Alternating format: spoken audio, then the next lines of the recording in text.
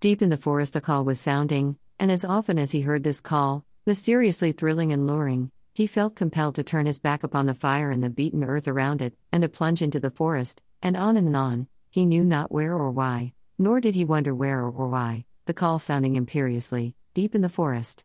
But as often as he gained the soft unbroken earth and the green shade, the love for John Thornton drew him back to the fire again. Jack London, The Call of the Wild. For me, The Call of the Wild has been one of those books that I go back and reread every couple of years.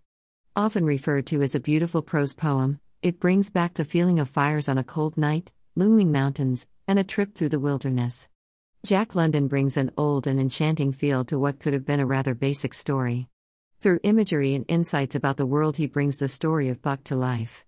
Many people misclassify this book as a children's book because the story is told from the perspective of a dog, but Jack London brings much heavier themes, and that is where this book excels. London deals with the American past and the effects of society through the experiences of Buck and his return to the wild past of canines. Buck is a domesticated dog living comfortably when the Klondike Gold Rush breaks out. He is torn away from the life he knew and sent to be a sled dog in the Yukon, no simple task. Buck quickly becomes adept at his new job and life in the harsh environment of the Yukon. To put it in London's words, he must master or be mastered, while to show mercy was a weakness. Mercy did not exist in the primordial life. It was misunderstood for fear, and such misunderstandings made for death. Kill or be killed, eat or be eaten, was the law, and this mandate, down out of the depths of time, he obeyed. Jack London lived through the Klondike Gold Rush, so he is able to give a lot of details about the experience, but it isn't all campfires and gold. He paints a great picture of what life was like for people back then. Buck works under a series of masters throughout the book, and each one reveals more about the dangerous life people traversing the Yukon lived. His first masters, Perrault and Francois, leave their team in order to follow a new assignment outside of the Yukon.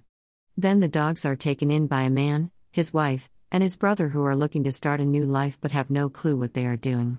They push the dogs to the brink, and after tragedy befalls the team, Buck is left alone. This flippancy of handing off of dogs and the treatment they receive highlights the cruelty the dogs were met with. Dogs were cheap, and animal abuse like what Buck experiences was commonplace.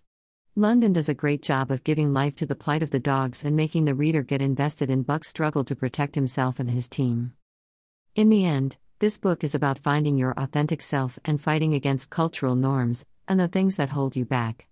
Buck goes from a dog living in comfort to a successful sled dog before finally becoming the leader of a wolf pack. His journey is led by a mysterious call of the wild, something I have often thought to be Buck's desire to be free and follow his true nature.